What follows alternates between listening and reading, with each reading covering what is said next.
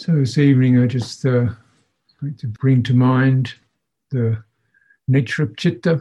One aspect of the Citta, heart, is it's resonant. It's an energy form, subtle energy form. It has a subtle energy form. It trembles, shimmers, pulses, surges, jumps, as you probably recognized. And it jumps, when it jumps, it intends, it jumps out to make something happen, touch something, hear something, get something, push something away. So it does this. So that's its kind of called volition, cetana, volition, intention, does this. And that's tiring and disturbing, just to have a jumpy citta. So much of what we practice is a calming. But the calming isn't to just stifle it, is to restore something more subtly resonant and suffusive. Because it's within this domain, the textures, the weave of those energies, which can be quite complex and ricocheting and reacting, emotional conflicts, cross currents of different emotions and passions and fears and agitations and hopes and wondering what other people might want or do or say or think, should be, could be. More or less, you get this incredible kind of ricochet effect that citta is just sometimes so flooded with that the thing kind of locks down, shuts down. It can't really keep processing any more of these surges. So it's like somebody get lightning strikes electric, and it blows the fuses. Too much surge. So sometimes with computers, I think you have surge breakers to stop too much charge going into the computer. And unfortunately, we don't have surge breakers on the citta. So it surges, it just rocks around and capsizes and often reacts, and it's all those reactions surge around and so on. This is the aim then of the sense restraint, calming, and also in more positive sense, generating resonances that have a steadying effect. We live in a resonant domain. So we live in a resonant domain. What does that mean? It means you allow, if you live with some sense restraint and morality, there's a possibility to be a bit more sensitive. Because these qualities, morality, restraint, morality particularly, is perhaps the initiating opening of citta. It opens. And what causes it to open is faith, another resonant quality. It's not a piece of logic. It's something, it touches me, I'm interested. It's not a belief, it's not a clamped on, I got this is absolutely true and right. And it's a sense of, that's interesting. I'm touched, my citta rises. It's touched. And it begins to rise perhaps into qualities either of conscience and concern and loving kindness. These are two aspects of the same thing. Morality is it's a flip coin. Whichever you put on top, underneath it should have the other one. Metta should have a sense of respect for the welfare of others, concern for their being harmed, and concern for yourself being harmed. If you have a morality without metta, is just law and order, and tends to be moralizing, lacking compassion, lacking resonance, becomes hard-edged. Unfortunately, this is sometimes how morality is framed, thou shalt not, cast iron, stone, held by fear. But instead, proper way to hold it is not fear but value. Not held by fear but by value, because I see value in you. I don't want to tarnish that, because I see value. Creatures have innate value. They're valued because they're alive. They're sentient. That's their value. They are what they are. Therefore, I don't desecrate them.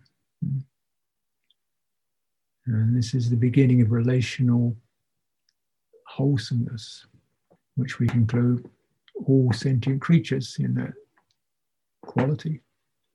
Because they too sense fear death, feel pain, and sense of, and we all belong on this embodied plane. And belonging, real belonging, is value. Otherwise, you're just a visitor here if you have no value. So this, you see what I mean? Just flitting by, a worthless world, a worthless being doesn't mean very much. In a world that doesn't mean very much anyway. That's not the kind of skillful belonging, participation in a cosmos that's alive. And this is certainly the fundamental position of these early teachings. Cosmos was, in those days, you was not just humans and animals, you got also all kinds of, what we call supernatural beings, spirits, and beings without physical bodies. Why not? We've got emails. So, and you think, well, it's all silly. Well, I don't know. Maybe they didn't have, pointy ears and pixie hats, but just sensing that there's energies. They explain in this way, as energies, energetic forms can be benevolent, are responsive, and devas they always respond well to morality and kindness and generosity. This is there's their food. So the wholesomeness supports even this kind of supernatural. And it's in the sutras, it says, if the devas are not, if human beings get wicked and depraved, the devas get unhappy, then the weather goes funny. The weather goes funny, you get rain, you get drought, you get, you think, crazy. Well, look what happened. That's what we got. So just because you couldn't see it with some gadget doesn't mean it's there. This is the arrogance of mechanistic science. Whereas Buddhism is science, a different kind of science.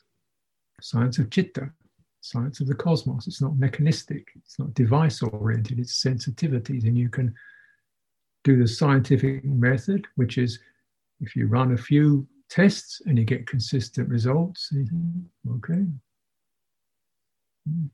it works. That's a reasonable proposition, and it's probably much more reasonable proposition to get the sense that the cosmos is intelligent than it's all just dead lumps of rock flying around for no purpose.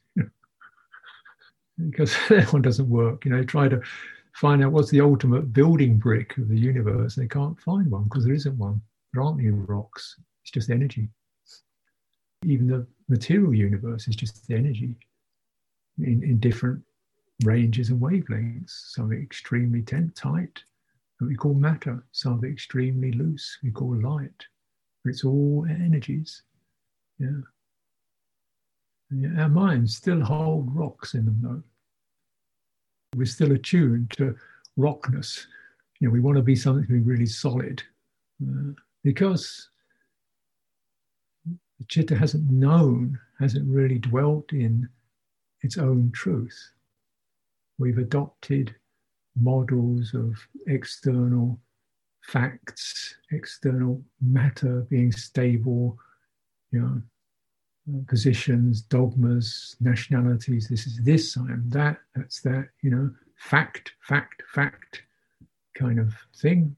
On all levels, we've tended to believe in the material world as the source of our happiness. You know, we tended to believe in philosophies and ideologies as the source of our security. And what's the result? Conflict.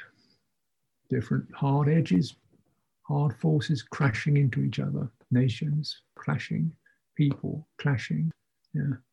The earth being crushed through these non-resonant, non-sympathetic energies of delusion. Because the uninstructed citta has become deluded, doesn't know its own nature.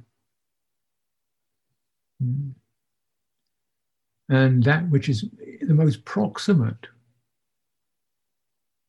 piece of the universe, your own citta, has not been studied. We've studied the moons of Pluto. We haven't studied our own citta properly. This is the science of Buddhism, to do this. And you find there's nothing solid there. It's all resonances and shifting thoughts and feelings, shimmering. And this is not just an interesting curiosity, but it puts us in touch with the right, being rightly tuned, rightly tuned in, and process of relationship. You're listening to the resonances, how they're affecting, what kind of energies move out from your citta. When does it get shocked? When does it get sunk? When does it get clamped? How can we relieve ourselves of this? And make no mistake, this is what the Eightfold Path was about. And how was that introduced? Buddha walked to Deer Park near Varanasi.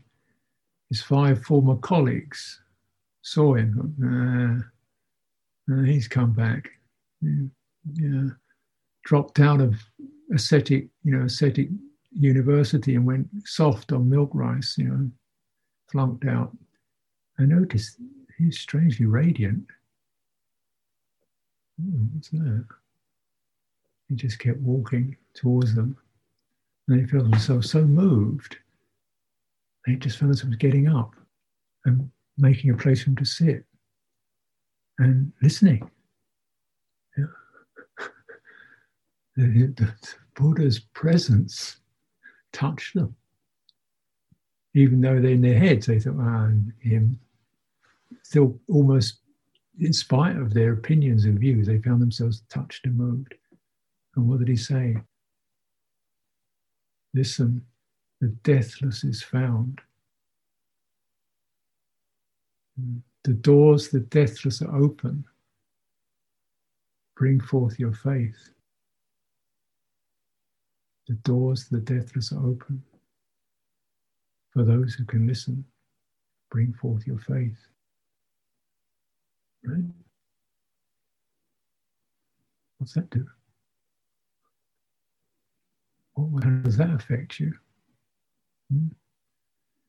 What am I supposed to do? Where's this? I can't see any door. Where's this faith stuff? Am I going to get that and bring it out? No, it's the wrong system. This is rationalism.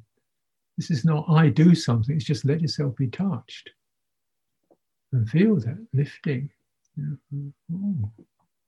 don't do it from some kind of doing mind. You let it happen. Let yourself be touched, moved by it.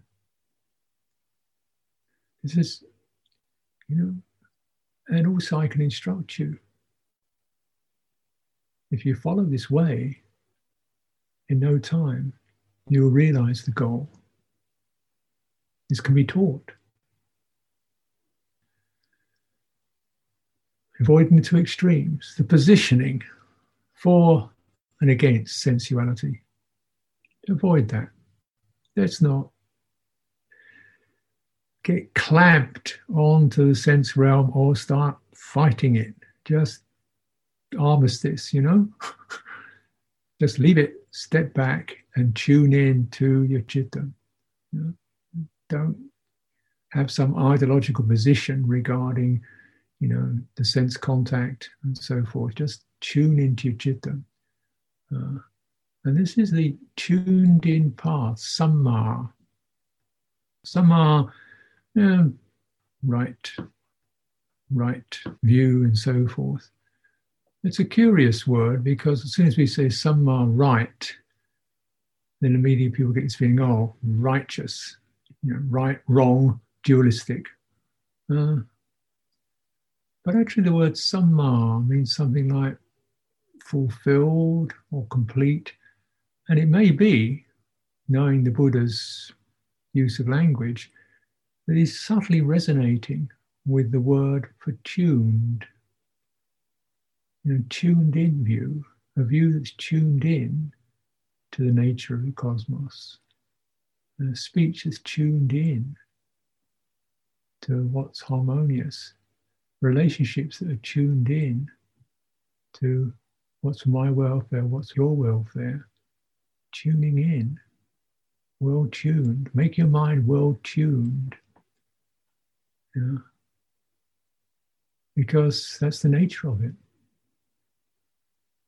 It's a resonant experience, citta.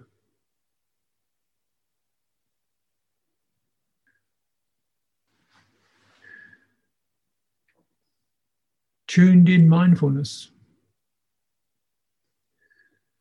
You just, I'm not saying this is this is just playful, if you like, just being slightly poetic. But okay, how do you hold a tune? How do you hold a tune? It's not like holding a rock, is it? You kind of, if you're singing with a group in a choir, how do you hold the same tune? You listen. You listen, you feel your energies, your breath, your chest, your throat, sound, you're resonating, right? And you sustain that. Because you're listening to the tune. You're not drifting off on your own, you're listening. See, could it be that you could meditate like that? Could it be that your mindfulness could be that kind of quality that keeps the theme in mind and is constantly referring, resonating off it? Could that be the case? Is it worth checking it out? Scientific method. Try a few times, not going to kill you. See what happens. That's what we do. It's all, feel your way. It's the way. This isn't a set of rules and laws. It's all, and that's beautiful. There's experimentation. It means you bring your initiative, your faith, your energy. And here, energy is not just some kind of grim slog. It means where your mind picks up and wants to go. It's inspired. And to me, isn't it more inspiring to sense I'm holding something that requires a subtle balance. And if I get too tight, I drop it. If I get too loose, I drop it. If I don't listen steadily, I drift off. It's going to be testing me, but it seems a good test. Because if that's the case, if I'm mindful of body, feeling, and I drift off, I start thinking about them,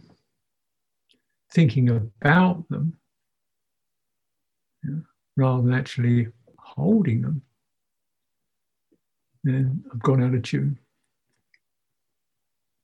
It's like you're singing a song and you're trying to remember whether you should be in C sharp or arpeggios or whether, no, it's not going to work, is it? Right? trying to figure out what it's supposed to mean on paper. I mean, those things are useful, but eventually you've got to get the sound established, listen to the sound, whatever else is doing, and tune in. Hold the tune.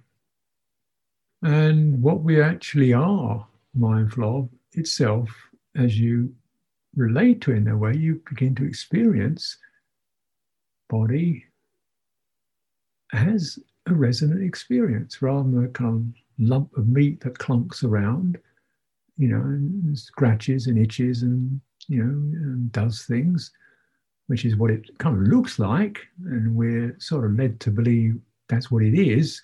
And maybe you could kind of buff it up a bit and preen it and it'll be sort of okay. But we know what's going to happen to it. That, right? That's the death, that's the dying one. Yeah. Is it possible to actually hold direct body, that which you can tune into, which is a sense of radiances, energies, ripples of sensation, sometimes not very comfortable. And then within that, you might find something that's a very agreeable resonance, which is breathing in and out. Pulse, long, slow pulse. And be with that. Tune into that. So that you're getting feedback. In other words, your resonance is picking up the resonance of something else, and the two begin to bond. They entrain. Could that be what we mean by samadhi? Yeah. So that the chitta is not running off somewhere else and wondering how to do it and how to get it right and how many breaths should I count before I get to this stage, and is this going to give me insight, or is this too much samatha, or should I be focusing on my chest, or is this, like feel an out breath. Can you feel it? No. Maybe, the kind of amount of shock and pressure that people can be living under and experiencing, maybe they can't. It's the system is kind of clamped up. So then we thought, let's just practice chanting. Chanting. I waste my time chanting. Well, what's for?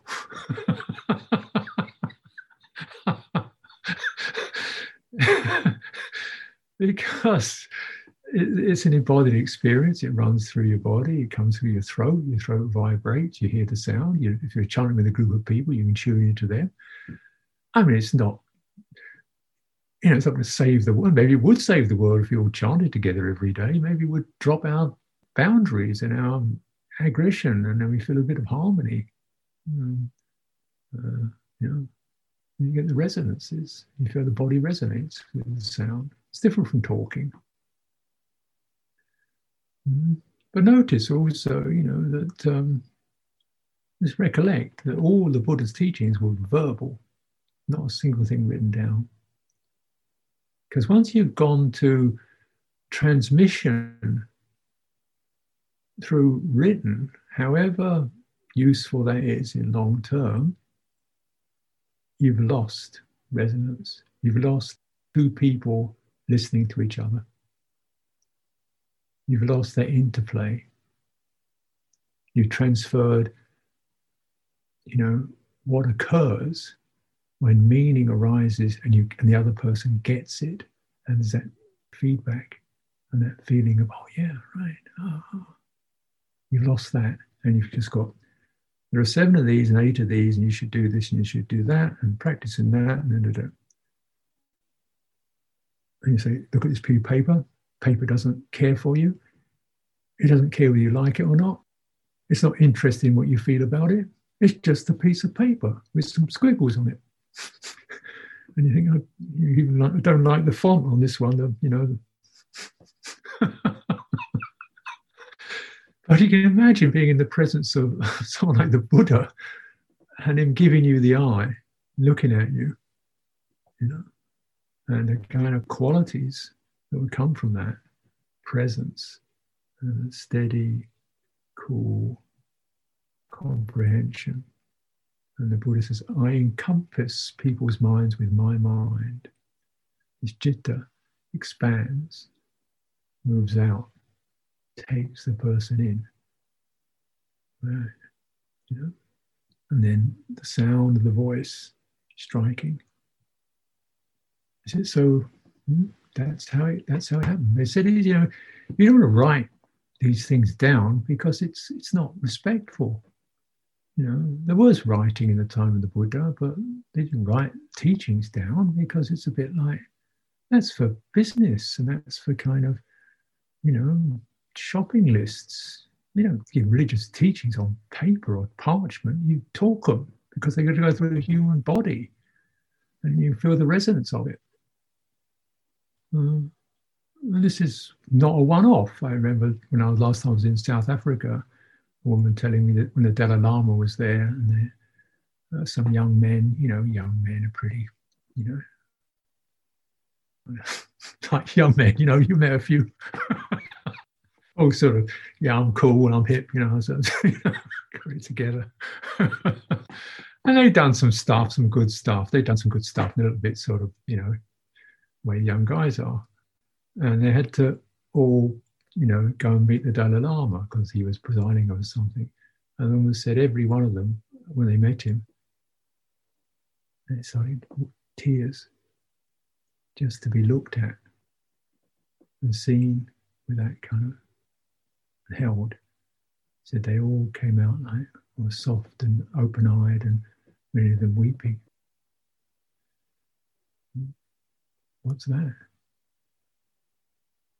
That's when the resonance goes to the heart and you find yourself moved beyond reason,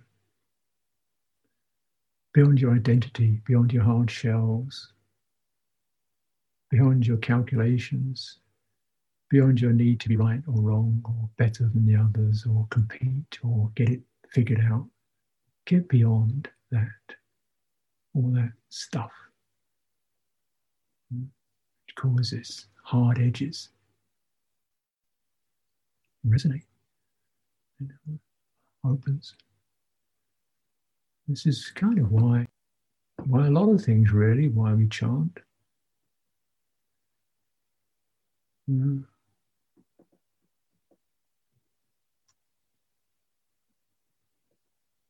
But even, perhaps take it a stage further. The suttas, I think it was a bit of Ananda, one of the Buddha's main disciples. He said the Tathagata, the Buddha, teaches 11 doors to the deathless, not just one, 11 doors to the deathless. And what are these? He says there are the 4 Brahmaviharas, the Appamano states, Metta, Karuna, Mudita, Upekkha. These are doors to the deathless. There are the 4 jhanas. There's the doors to the deathless. And there are 3 of the 4 immaterial spheres that you can move to or your mind can open to in 4th jhana. The 4th one is just too subtle. So these are doors. And you might say, they're not the deathless, but they're doors to it. And basically the deal is, when you get to the door, right, then it's the wisdom aspect that sees into the nature of where your citta's at that time and sees this as just conditions, forces, energies, they're impermanent, they're not self, and releases. There's a release from that. The citta just, then you're through the door, or something's through the door, or the door disappears. I mean, I'm sure the metaphors are difficult, but just that this is beyond death, beyond that immense catastrophe that we imagine when the hard stuff cracks up, when the certainties go, when the walls, the sense spheres break down, when the rational thinking mind is no longer rational, when time and place and the future no longer exist, the things that have held us, and held us in a rather uncomfortable grip. But we were in it because we wanted to be held. Yeah. So we took that, and then it cracks up, and then what happens? The citta is just whoa, disoriented, panic. Get some more. Called rebirth. Get another bunch of the same stuff because it hasn't known itself. It hasn't dwelt inwardly in itself. And these jhanas and brahmaviharas are there to cause the citta to turn back into its radiant, suffusive nature, which is not the world of hard edges. World of hard edges disappears in these modalities of mind. The world of time and place is irrelevant in these modalities of mind.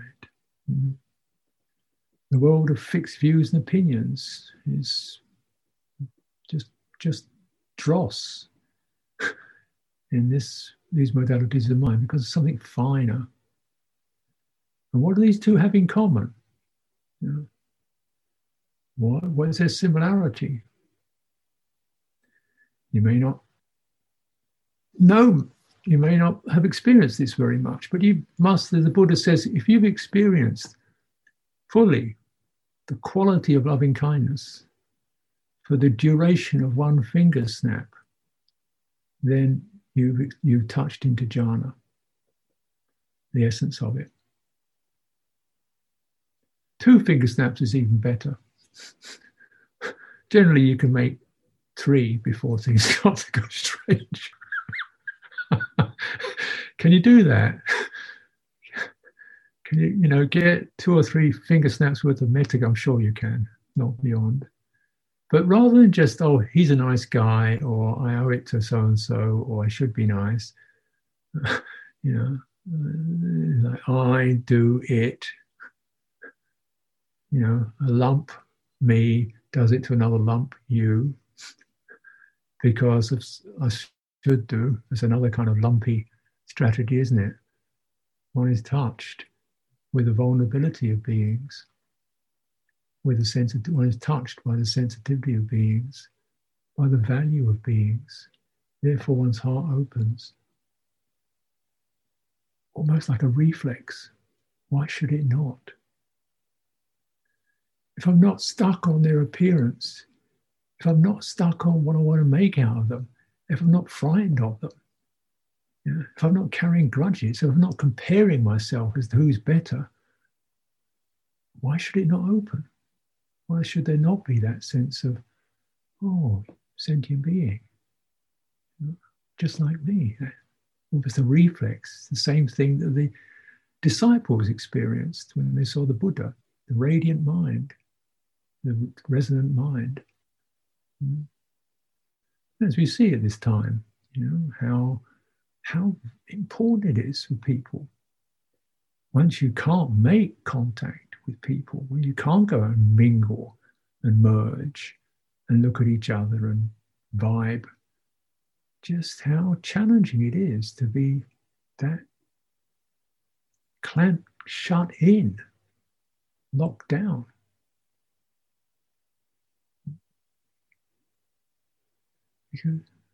And of course, it's quite easy to perhaps regret and recognize that occasionally we do lock down when we don't need to. We lock down with fear. We lock down with judgment. We lock down with, he did this to me yesterday and I'm hanging on to that. And lock down with, I don't like the way you do this. Lock. And you are one of those and I'm one of these.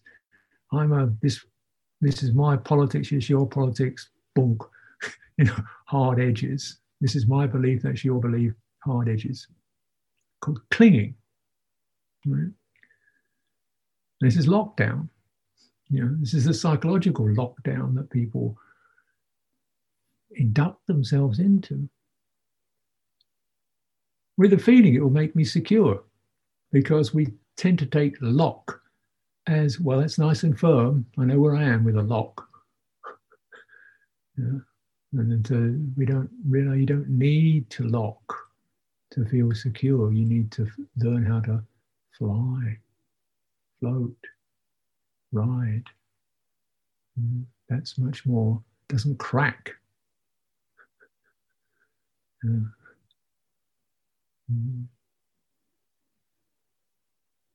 then the lockdown, the clung state, and the inability to allow feeling perceptions to be sensed does cause people to crack up.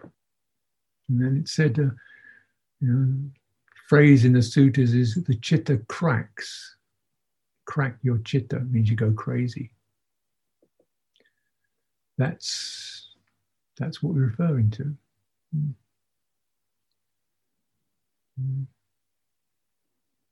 So if we contemplate and just get in touch with the free gift of goodwill, to also just to receive it, to be loved, to be seen in a benevolent way, and to allow yourself to be seen without being embarrassed or feeling you've got to pay something back or be good enough or what does he think of me? Just let it happen. And in our Dhamma practice, make these strong determinations to not abuse, not manipulate. It's so that some of these tendencies to lock in defense and in grasping can be firmly put aside. So there can be that resonance of goodwill and compassion. You pick that up when you get a feeling for that. It's much more likely that your own or the difficulties that arise in your own mind, you'll be able to receive them in that room, in the metta room. It's called a vihara. Vihara means an abiding place. And karuna, compassion, is an abiding place. Could you, welcome your craziness into the compassion room? Could you welcome all your faults and weaknesses into the room of compassion? And sit right there, just sit there, just be with you in a minute, just sit down and just soak up the vibes. And we'll deal with who is right and wrong later, and we'll deal with the trial and the tribunals and the punishment later, but just sit there for the moment and soak up the compassion. And after a while, hey, there's no courtroom, there's no trial. You're not in that kind of situation. This really enjoying and treasuring that capacity that we all have.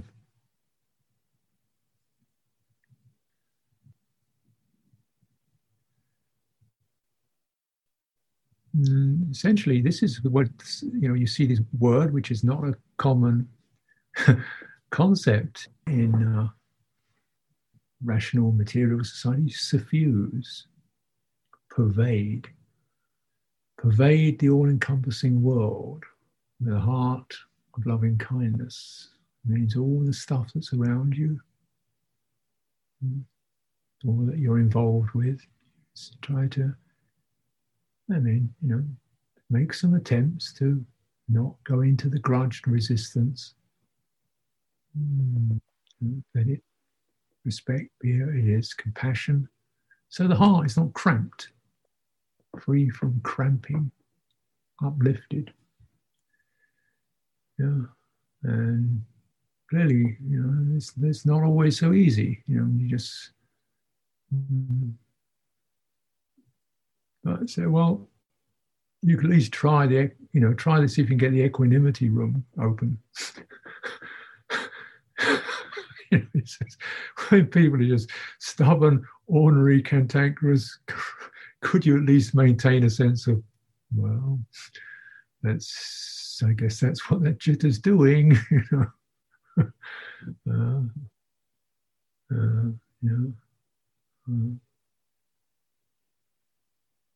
For sure, it's not easy. But then perhaps one should give attention to where these qualities can be fostered. So at least you're not infected. with the virus of rancor, bitterness.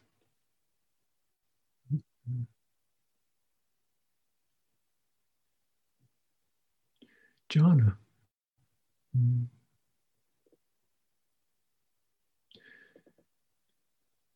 Permeates. Term with jhana. Very similar expression. Saturates. Experiences a sense of uplift. The energy starts to become steady and smooth, uplifted, bright. One feels at ease with that. And then this is the jhana pervasion. So it says there's not one part of one's body that isn't saturated, drenched, permeated with the pleasure and happiness born of this practice. Disengagement from the sense world, entering the world of citta, using breathing to send energies through the entire form. All the four jhanas are embodied. Always body metaphors are used. The last one, the fourth one, as if a smooth white sheet is over the body. It's pure, smooth, featureless radiance, soft, very refined.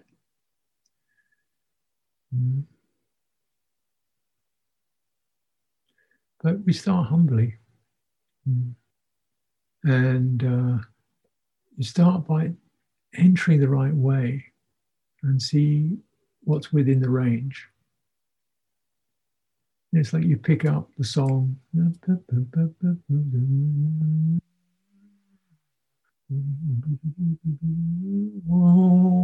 See what's within the range. And but you have to tune in to something that has resonance in it. And for too long, we've taken these bodies to be dumb lumps of matter. And we've just opted into the physicality of it and mechanisms of it and deprived it of its intelligence or dumbed its intelligence down. We tend to become automatons, trained to operate like machines in that jump time manner. And then end of the day, switch it off, dump it down in a bed, and get an alarm clock next to it. Alarm clock goes off, fling it out, throw some coffee down it, get it out the door. You might do that with a car. And then really you can just slap it around a bit if it starts to give you problems, or dose it with something or the other, throw some pills down it or dose it with something. And it kind of works. Other people can do it at all, but this is a pretty sad state of affairs. When there's this possibility of something more luminous and radiant that heals the energies of the body. And this is not just like a spa, but this is crucial because it's based upon those tight, contracted, numb energies that the emotions start rising up. If you're in a tight state, you're going to be pretty irritable. If you're in a contracted state, you're going to get pretty depressed. If your body's open, feels comfortable, you're going to feel joyful with no particular reason. The Buddha's giving, I must have said this probably several times, the sequence in which the Buddha describes, when you have recollecting virtue, then freedom from this cramping regret, which causes one to sort of stumble. Freedom from regret, your heart feels gladdened. When there's gladness in the heart, and your body starts to feel a bit more relaxed. You start to feel, mind starts to feel happy. And when it says the happy mind is samadhied, it is collected. It gathers into its own happiness and sits there. This is samadhi. And then from this, then you can see clearly. Yatha bhutang jnana dassana. You can see how things have become the way they are. You see, that leads to that. And it's no judgment, it's no criticism, it's just that. When there's clinging, there's that. When there's craving, there's clinging. Yeah. When there's attachment, there's that. It's that. There's no personal issue around this. This is just the system. Yeah. And if you don't crave, the clinging falls away. Clinging falls away. The sense of being an encased human being drops away. The sense of being an encased human being stuck inside a body in a piece of geography, that falls away. Then the citta's not bowed down with aging, sickness, and death. Yeah, I mean, this materiality certainly comes to it wears out. Does the citta have to go with that? Yeah. And the Buddha's saying, no, it doesn't have to. And what was he doing in his last days?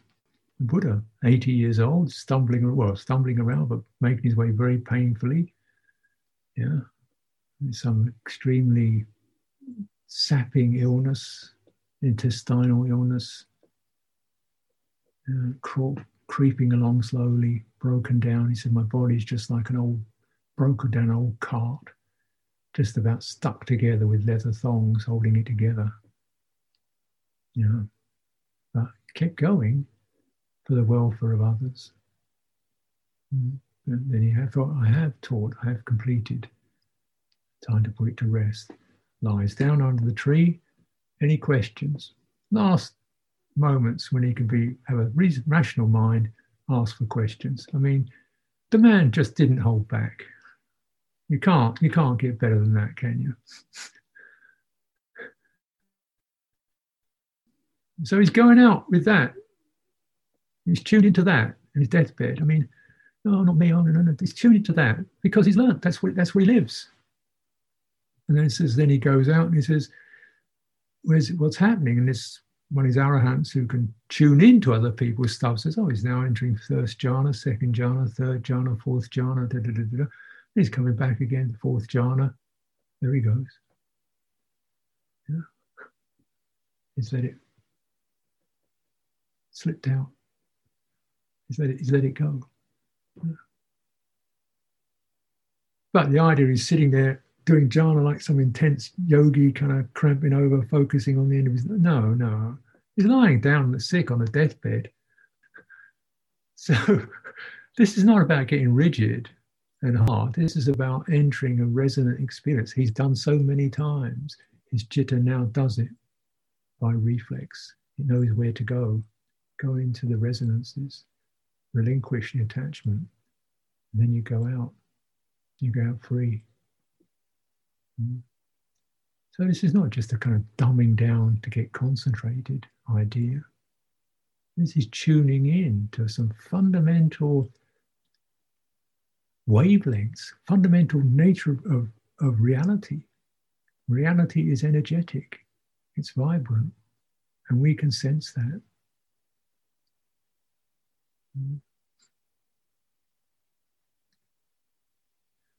See where you pick it up. You pick it up in a sound, in chanting, in loving kindness. Even in the moment when you get something, your mind goes, oh, a shimmer. You know, the process of meditation is to turn to that quality, that shimmering, that resonance, that tune. Touch it again and listen. Touch it light. Don't push it too hard, because you'll put your thumbprint on it. Just touch it lightly and listen. Touch it lightly and listen. You get it. Listen with your citta. Listen with your faith, your openness. Doors of the deathless are open for those who can listen. Bring forth your faith, not your planning mind. Not your histories. Tune in, pick up that. And this is then the mind will start to reverberate in that. And you build up kind of like a feedback loop of resonance, which becomes warm, steady, And it's a place that your chitta can settle in.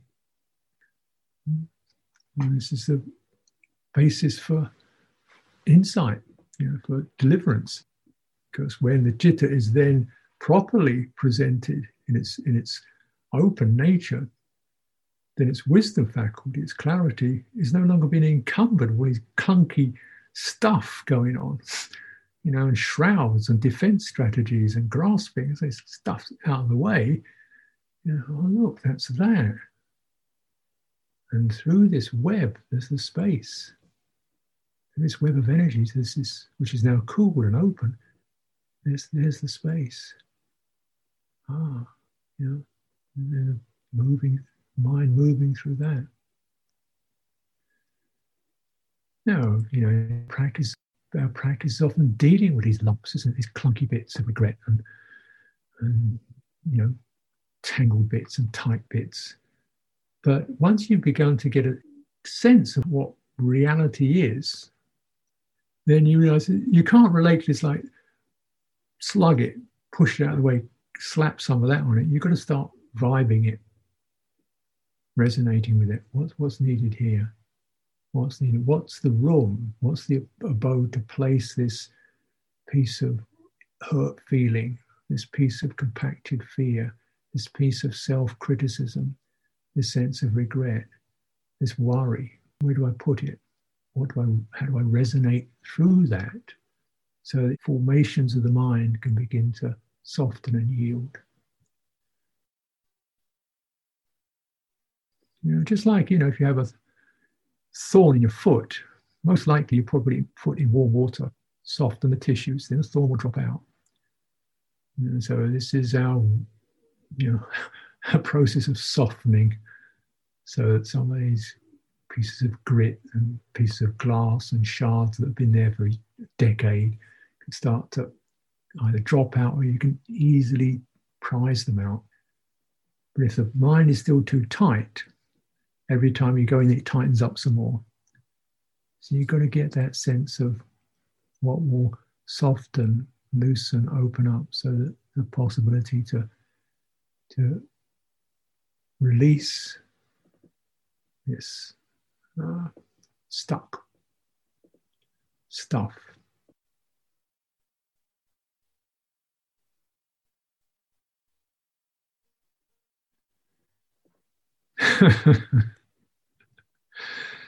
Oh well. So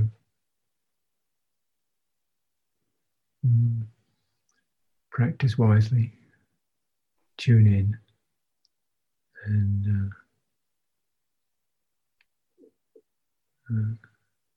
find, realize the true nature, and the false stuff will fall away. So offer this for your reflection this evening.